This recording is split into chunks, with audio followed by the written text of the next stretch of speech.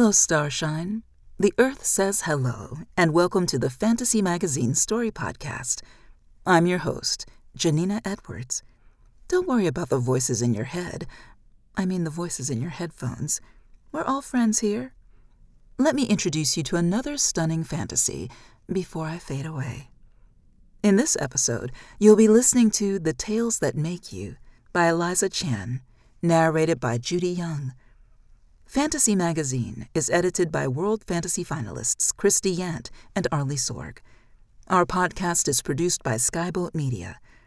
Eliza Chan is a Scottish-born fantasy author who writes about East Asian mythology, British folklore, and mad women in the attic, but preferably all three at once.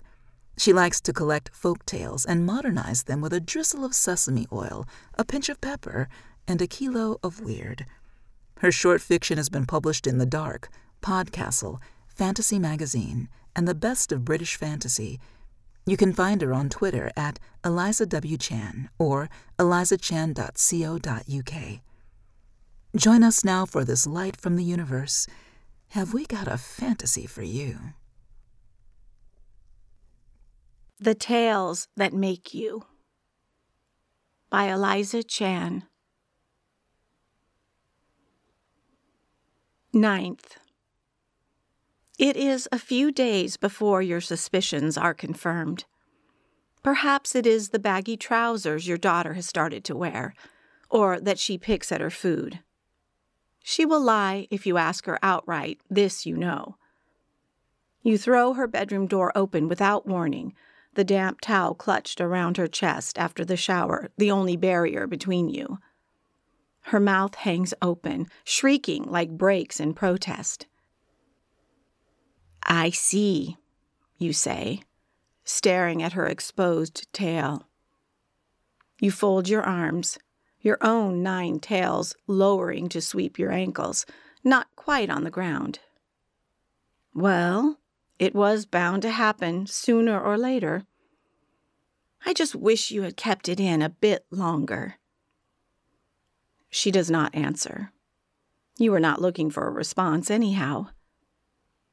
I warned you, didn't I, that the time would come?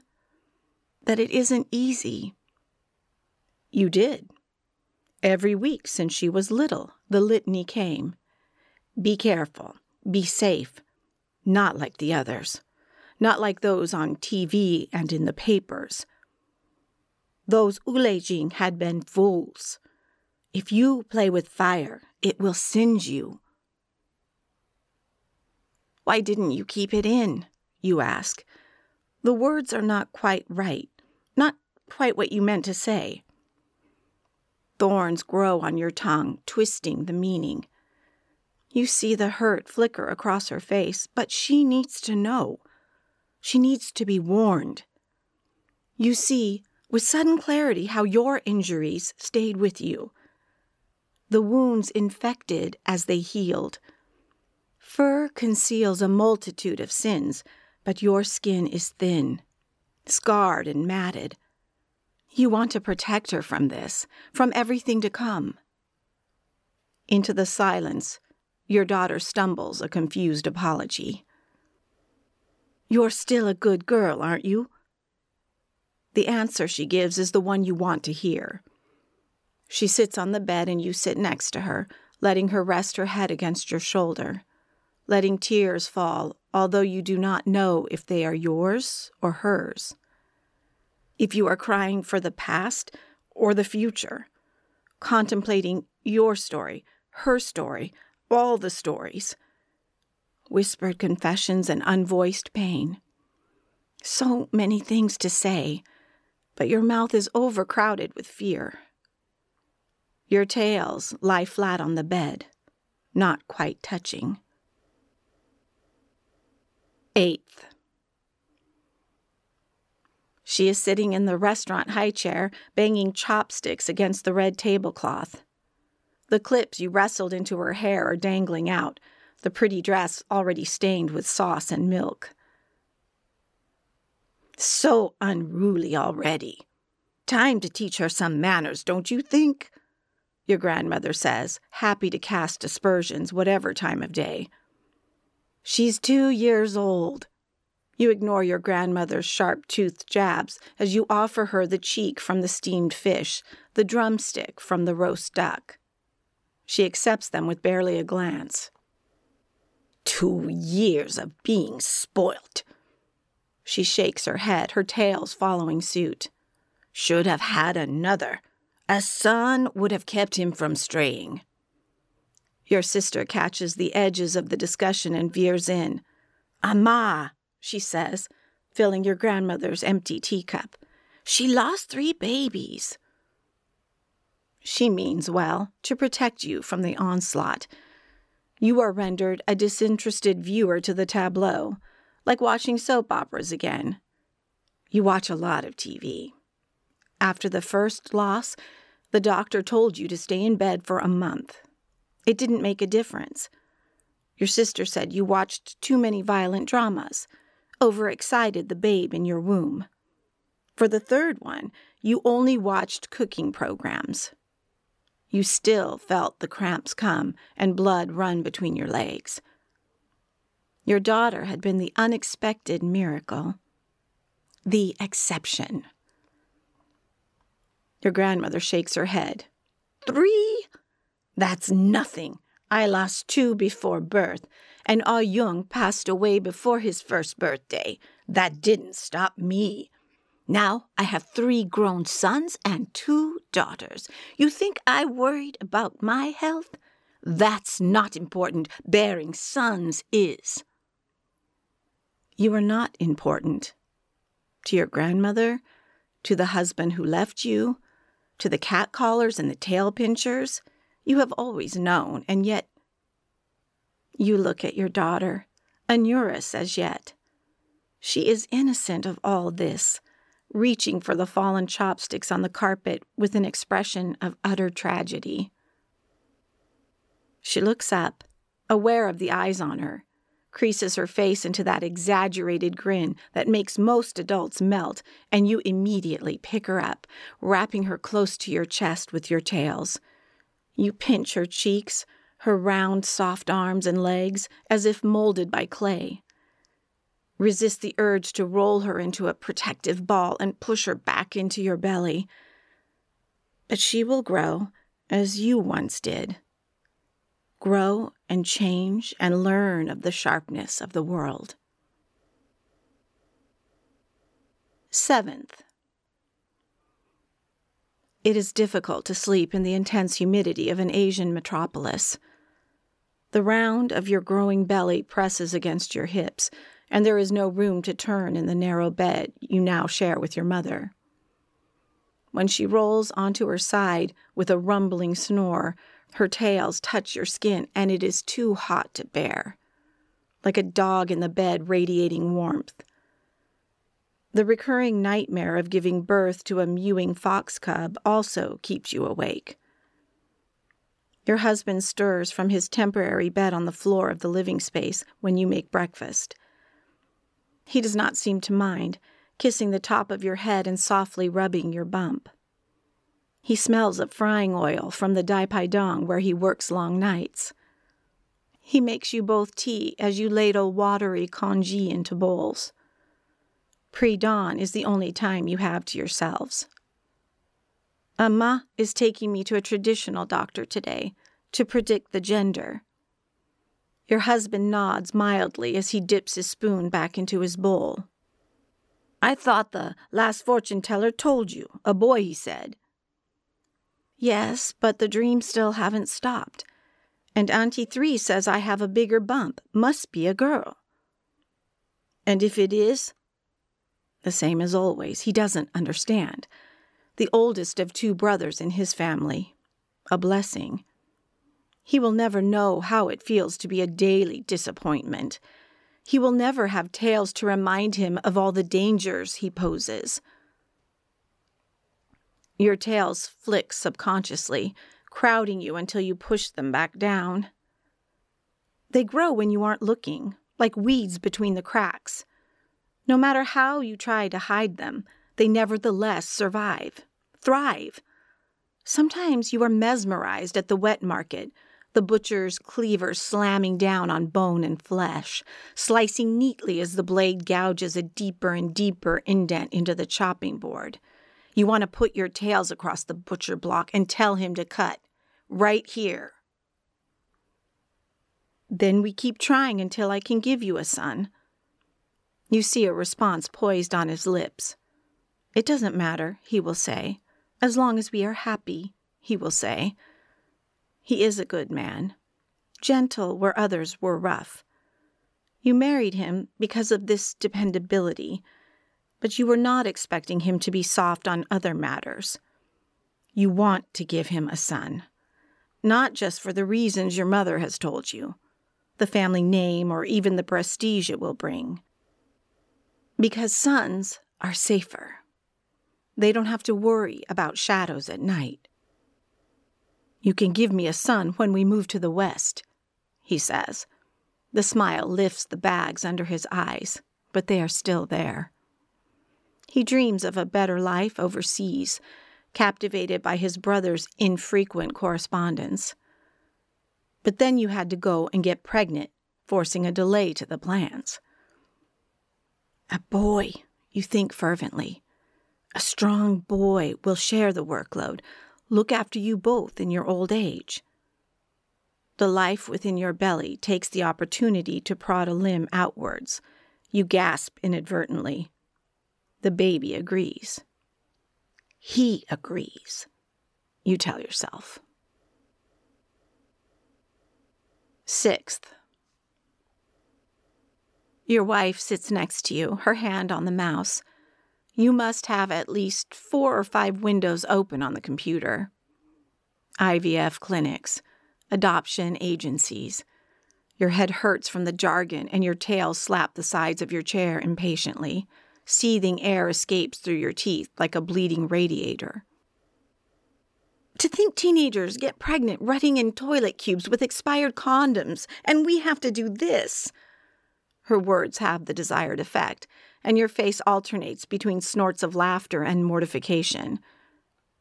She pats your knee, kissing you chastely on the cheek. Still cute when you're embarrassed. Stop. This is serious. We don't have time to fool around. You bat her away. She nibbles your ear, whispers in it as she does. Your tales say otherwise. You ignore her, too deep down the spiraling train of thought to stop yourself. And if the baby, our baby, has tails, then what? She stills, sensing your mood, leans back in her chair, and gives you the space to breathe, to let the ideas ferment rather than forcing them early. She knows you well enough by now. Beautiful russet tails like their mother? Red flags for every wanker with a hard-on in a 1-mile radius. You enjoy the way the words make your mouth curl and spit out the aftertaste. Your experience does not have to be their experience. We can do things differently. Teach her to fight back. Don't give an inch, tooth and claw. My mother taught me. Every day of my childhood, she told me. I didn't feel any more prepared. Your mother scared you. That's not the same. Why do you think that was? She would never share the stories with me, but I am old enough now to know. We are caught in this cycle whether we want to be or not. Screw the cycle. We make our own paths. It was something that came easy to her. Defiance, anger, spiked armor keeping all but the chosen few at arm's length. But she didn't have your upbringing, didn't have your tales. Can I touch them? Why so many, so few?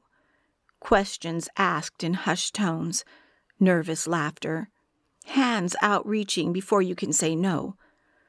You clench the word between your teeth, but you rarely say it, so ingrained in the core of your being to be polite. Don't make a fuss. 5th. You are walking home from the bus when your 5th tail appears, the end tickling the nape of your neck. It sends goosebumps down your back, a shiver that makes you turn your head ever so slightly and notice, beyond the music of your headphones, that a man is following you. You quicken your pace. He does too. You cross the road, taking the moment to glance behind to see the flash of dark eyes in the autumnal dusk. The man's face is obscured by his hoodie, but you know now, you have seen enough now, to know your fear is justified. So this is it. You never took the self-defense lessons, never downloaded the tracker app your friends recommended.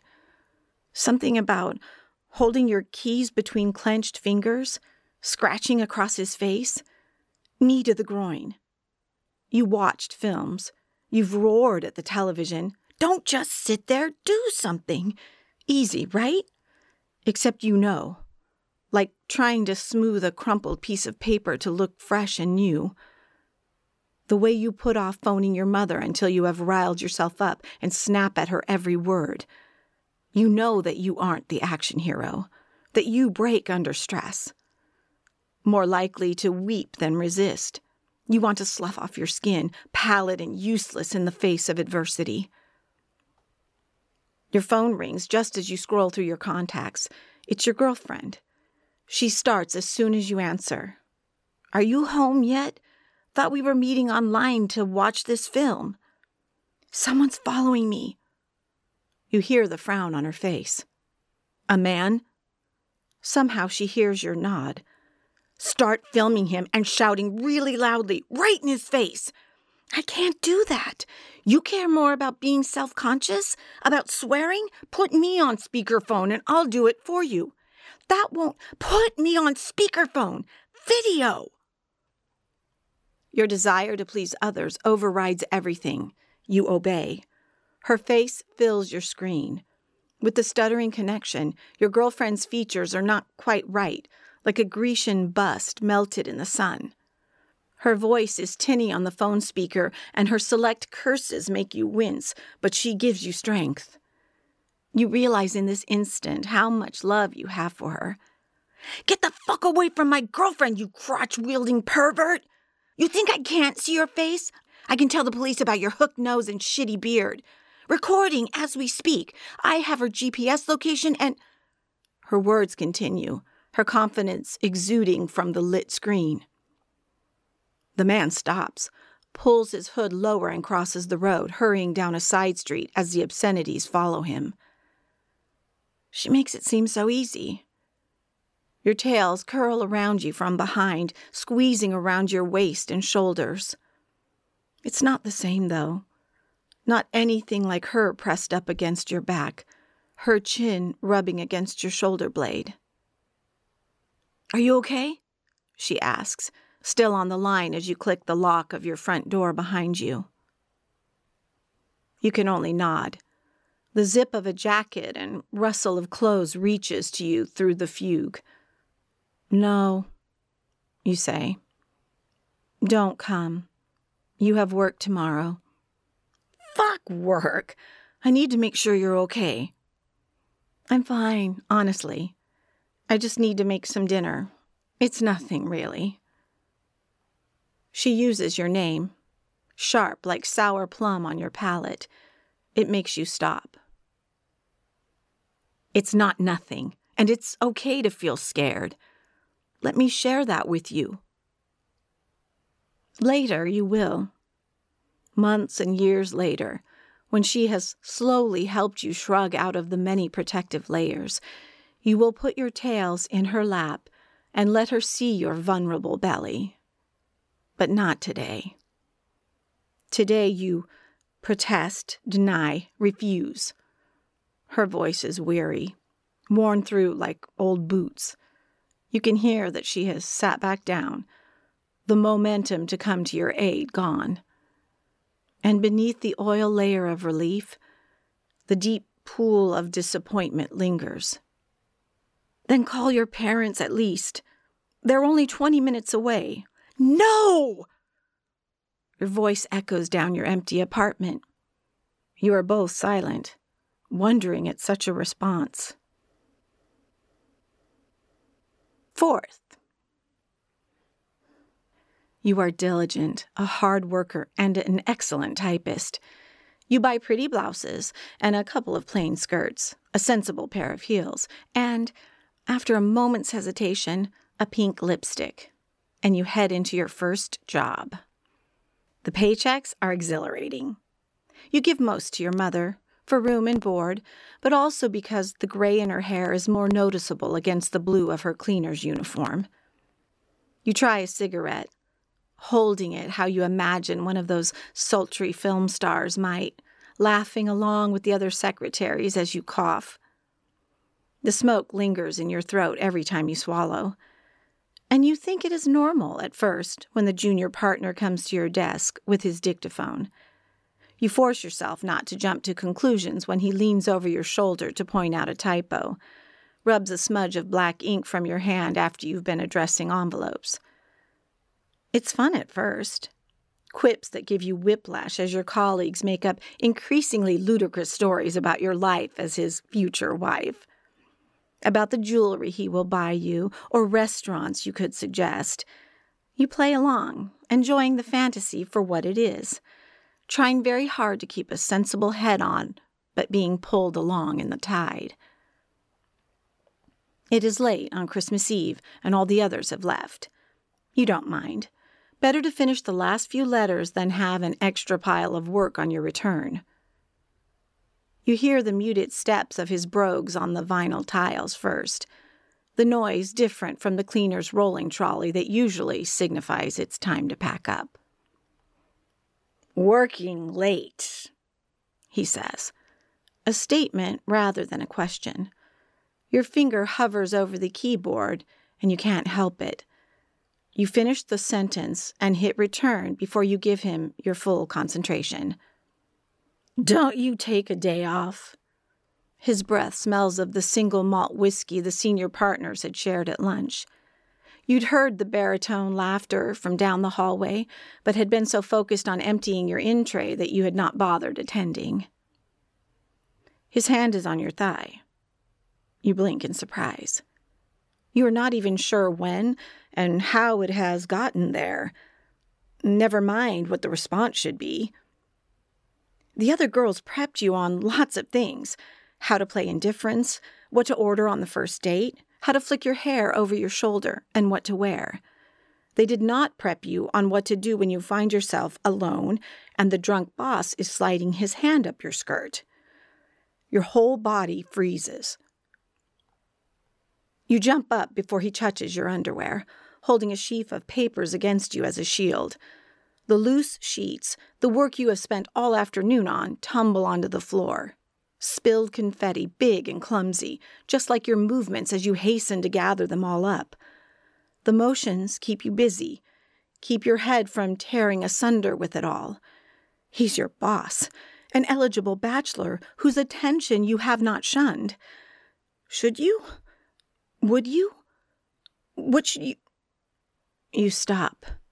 He has buried his face in your tails, stroking them with both hands.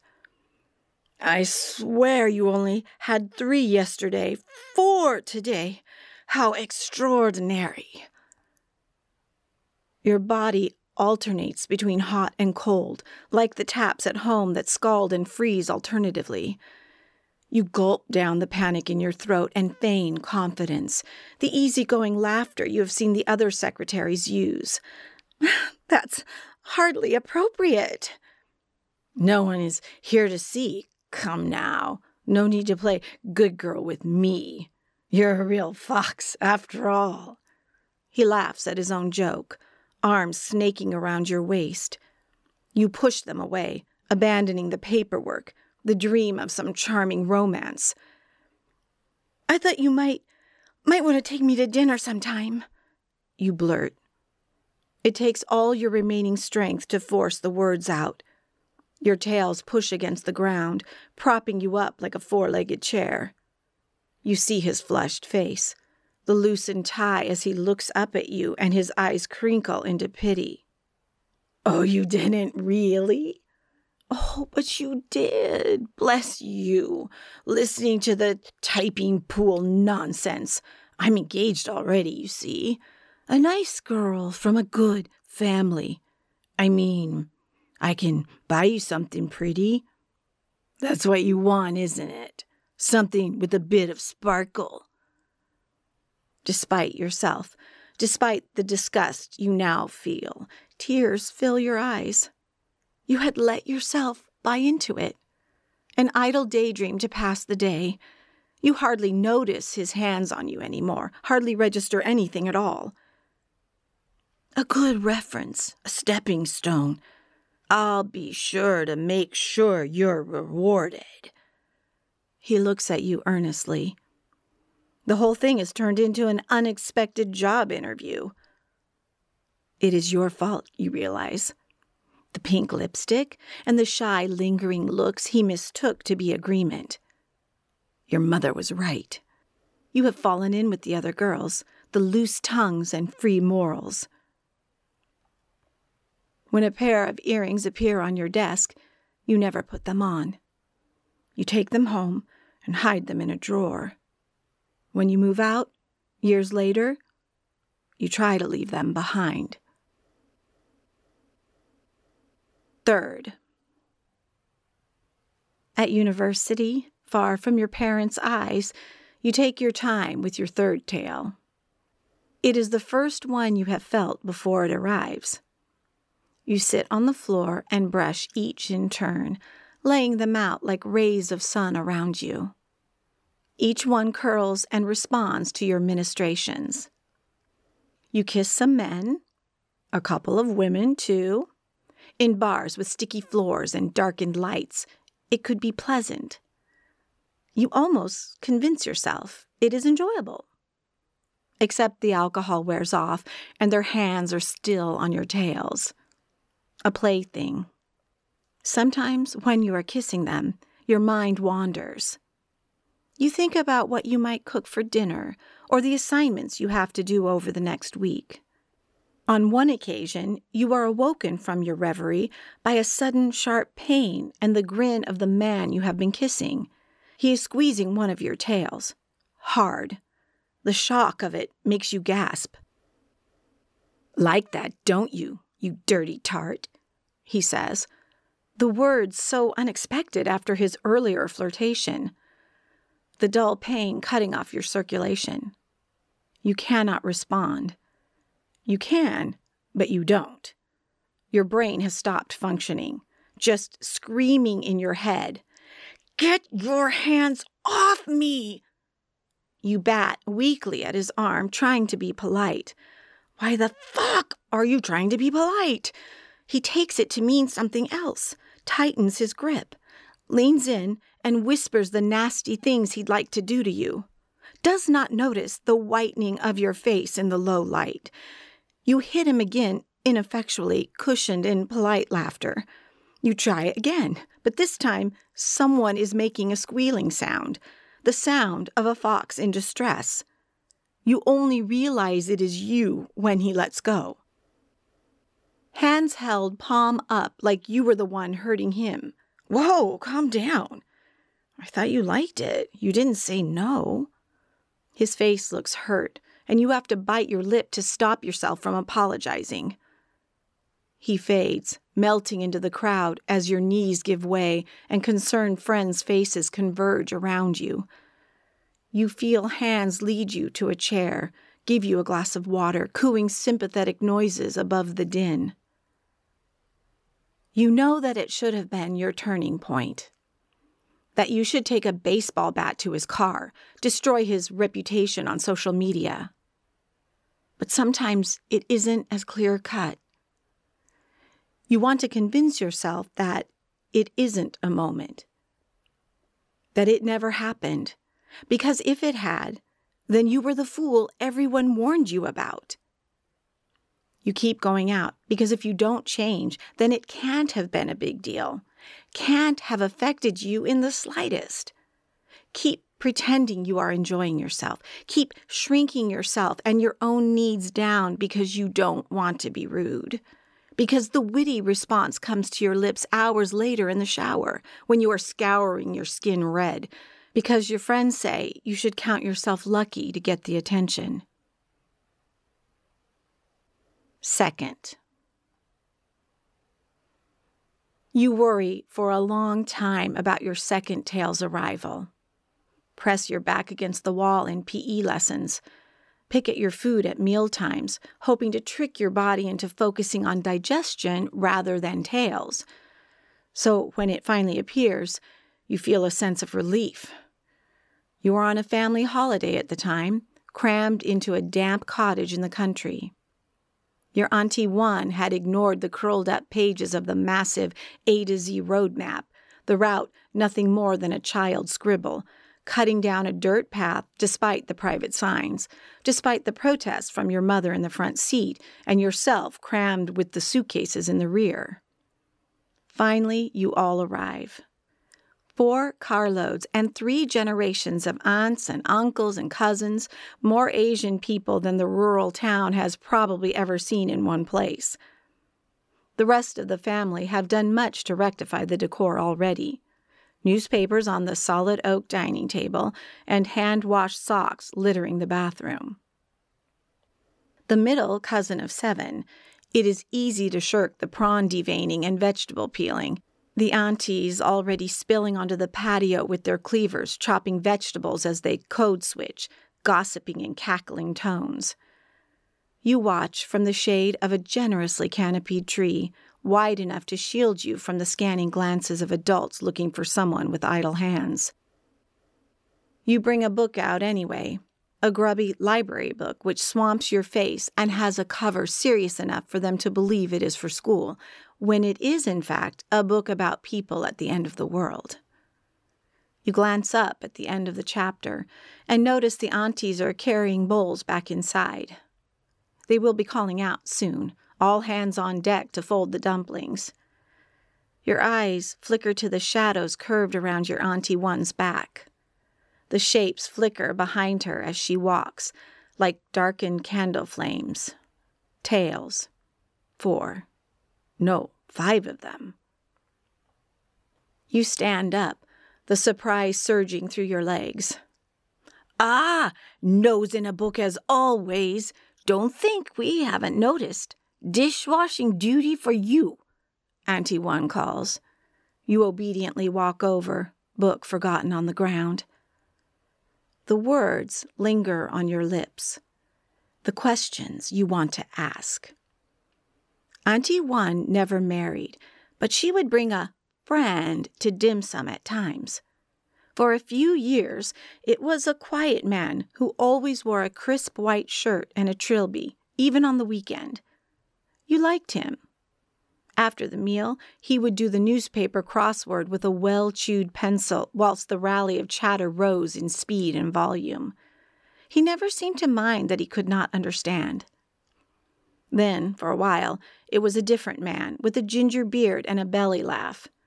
He would order prawn toast and drink pint after pint of beer, ignoring all the other plates on the table. You liked him less, but sometimes he got you banana fritters or a Coke float, and your mother dared not say no. Tell me about the tails. That was the question you wanted to ask, the one your own mother refuses to talk about. Tell me about your tails. Auntie, you begin, voice squeaking so low that you don't expect her to hear. She turns, stroking the full bowl of vegetables like a baby in her arms. Behind her, you see the tails fanned out around her like the back of a throne. In her yellowing apron and worn sandals, she has never looked so confident. Oh, you grew another one. Good for you. You are holding your tail, have habitually started picking at the white fur at its end without realizing. Picking out the loose hairs has become a comfort to you, much like you once bit your own nails. But your auntie is pointing over your shoulder. When you reach back, you can feel it. Another tail. Funny, there was no warning. No pain or pomp at all. Have you got a good brush for them? Brush? Oh, yes, you can't just use a hairbrush. Did your mother teach you nothing? Her brown eyes searching for something she fails to find. Nods twice to herself as the arm around your shoulder tenses into a vice. Auntie One sweeps you into the cottage. The living space is filled with relatives and chairs and noise. "Men folk out," she announces. She slams the bowl down for emphasis, wiping her hands on a tea towel. "What are you on about?" "We're about to make dumplings," your grandfather complains. "We need drinks." "We have tea and water." "Why do we need drinks? Besides, the shop is in the village, a 10-minute drive away." "I want to drink orange juice, and this one deserves a cola." The hand on your shoulder pats you so hard you flinch. Your grandfather's face clicks into understanding, and he starts shepherding others to the door. "I don't get it," your older cousin says, pulling on his shoes. You silently urge him to undo the laces instead of wedging his feet in. You get all his cast-offs. Your single mother can hardly say no, and you'd rather the shoes are in vaguely decent shape by the time they reach you. "They're going to talk about womanly things," your grandfather responds. The cousin rolls this information in his mouth like an unfamiliar flavor, smiles. "Well, I'll stay for that." "Blood and stuff," one of your uncles adds. Your cousin blanches and hooks a finger to the back of his shoe like a morsel of food caught in his cheek. Your face burns hot, red as the blood you are supposedly about to talk about. You hang your head, looking at the thin lines of dirt between the white floor tiles. Try to ignore the backward glances you know they are casting before the door shuts behind them. "Now," Auntie One says, sitting down. Your mother, other aunties, 3 older cousins, and a toddler, indifferent and stacking bricks on the rug, remain. This is it. As embarrassing as the lead-up has been, you can't feel the floor beneath your feet. You are hovering expectantly near the ceiling fan, waiting for the great mysteries to be explained. "You telling my daughter how to act," your mother says. "How to act? A fine comment when you haven't even told her how to look after herself. My daughter does not need to know about these things, impure thoughts. She needs to know what she is, how to use the gifts she was given." Of course you would say that. "And what exactly are you implying?" The back-and-forth shots bounce from end to end of the table. Overhand smashes, slamming harder as the words get uglier. You feel your 2 tails twist together, mirroring what you are doing with your hands. You wonder if you could twist yourself down like a balled-up piece of paper. "Why would I hide my tails? I am Ulejing." Your mother hisses, a pantomime finger on her lips as if the world is listening to the mundane family argument. You notice one of your cousins agreeing, your Auntie 3 shaking her head and touching her jade pendant to her lips. "We mustn't talk about who we are." "Nonsense!" Auntie 1 waves off the comments like a bad smell. "Better we be experts of ourselves." "You think I don't know what expert means?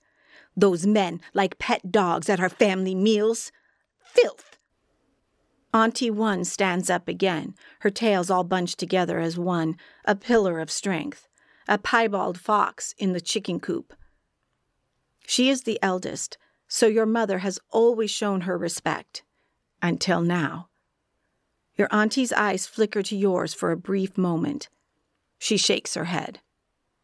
It's not worth it. You are not worth it. With unvoiced agreement, the others start bustling around, filling the kettle and looking for pots for soup dumplings. You see the glisten of your mother's eyes when she turns back, but you keep your mouth shut. You never do get the explanation. When the others return, you are folding dumplings as if nothing happened. except the silence is more uncomfortable than the arguing had been. A week later, a package arrives in the post. A thick paddle brush with your name etched in the handle. You only look at it when your mother isn't around. First. You notice the first one on your way to school. The same route you've taken since you pedaled a rickety trike along the pavement, past the pockmarked tarmac, the brisk dog walkers, and muffled blasts of a car radio. Too busy watching your step on the black ice, your breath fogging up before you feel it before you see it. You pause. Hairs like acupuncture needles down your back, telling you to look back. Turning slowly, you see it. A copper tail swishes side to side, absent-mindedly as if sweeping dust from the misty morning air. Attached to you. Growing from you. The fur is coarser than you expect, not the downy fleece of soft toys, but a short-haired coat, thick and wiry. When you venture a hand to stroke it, the feeling spreads a smile across your face, curling into a duvet on a winter's night. You take out your phone to tell someone, gloved fingers lingering over the contacts list. Your best friend, your mother, your cousin. Who? But before you can decide, someone takes the decision from you, tips the fermenting bubbles of excitement into the drain. The older boy cycles past on his bike, but comes to a halt a few meters ahead. Foot on curb. You will him to keep cycling, but he does not, hear the fear bouncing inside your skull. His front wheel turns back, a horse pulling at the reins, and he faces you. Eyes trained on your tail and your tail alone. He whistles, low, appreciative. You cannot remember his exact words. They do not matter, not now. But you understand the sentiment, even though you are young. Even though it is only your first tail and your first day, you understand. His possessive eyes, the clench of his white knuckles against the handlebars, the tone of his voice, both a whisper and a boom. When you get to school, you go straight to the toilets. You do not stop to admire your tail in the mirror or to stroke it one more time. You simply push and prod and conceal it under your clothes, under your skin, from them, from yourself. You are late home to dinner, but your parents are waiting for you. A mouthful of pasta fills your mouth before you realize. They are both looking at the single tail waving from behind your shoulder. They turn to you expectantly. Slowly, you bring your tail around so that it mostly lies in your lap. Your heart is beating 1,000 times a minute, like a flock of birds taking off. You look at your mother, at her tails that have grown thin now, silver like dust.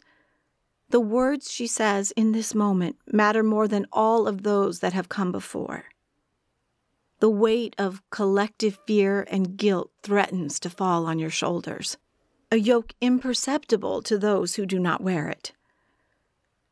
She lays her tails down as one across yours, touching, trembling, just as nervous as you.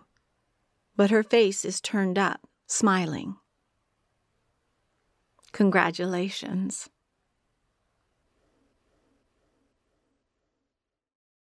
Welcome back, Starshine. You have been listening to The Tales That Make You by Eliza Chan, narrated by Judy Young, directed by Allison Bell Buse. Judy Young is an Audie-nominated narrator and actress in Los Angeles. She earned her MFA in theater from UC Irvine. She has performed with South Coast Rep, Theater Neo, Theater of Note, and Singular Productions, and dabbled in improv with LA Connection Comedy Theater. She is a regular narrator for the Lightspeed, Fantasy, and Nightmare podcasts and has directed dozens of audiobooks. We hope you have enjoyed this offering. If so, please help spread the word by leaving a review or rating at iTunes or on the social media venue of your choice. Our editors are Christy Yant and Arlie Sorg. This podcast is copyright 2022 by Adamant Press. Our sponsor this month is Erewhon Books. We publish Fantasy Magazine and this podcast for free, but please consider our many subscription options or recurring patronage at fantasy-magazine.com/support-subscribe. Skyboat Media, the most respected independent audio production team on the West Coast, produces the audio stories for this podcast. They are headed by the Audie and Grammy Award-winning narrators Stefan Rudnicki and Gabrielle DeCure. Be sure to check out their website at skyboatmedia.com. Post-production was by Jim Freund. Thanks for listening, Starshine. Wishing you all the best from Fantasy Magazine. This is your host, Janina Edwards. I'm going to hang this little star back in the heavens and return you to reality.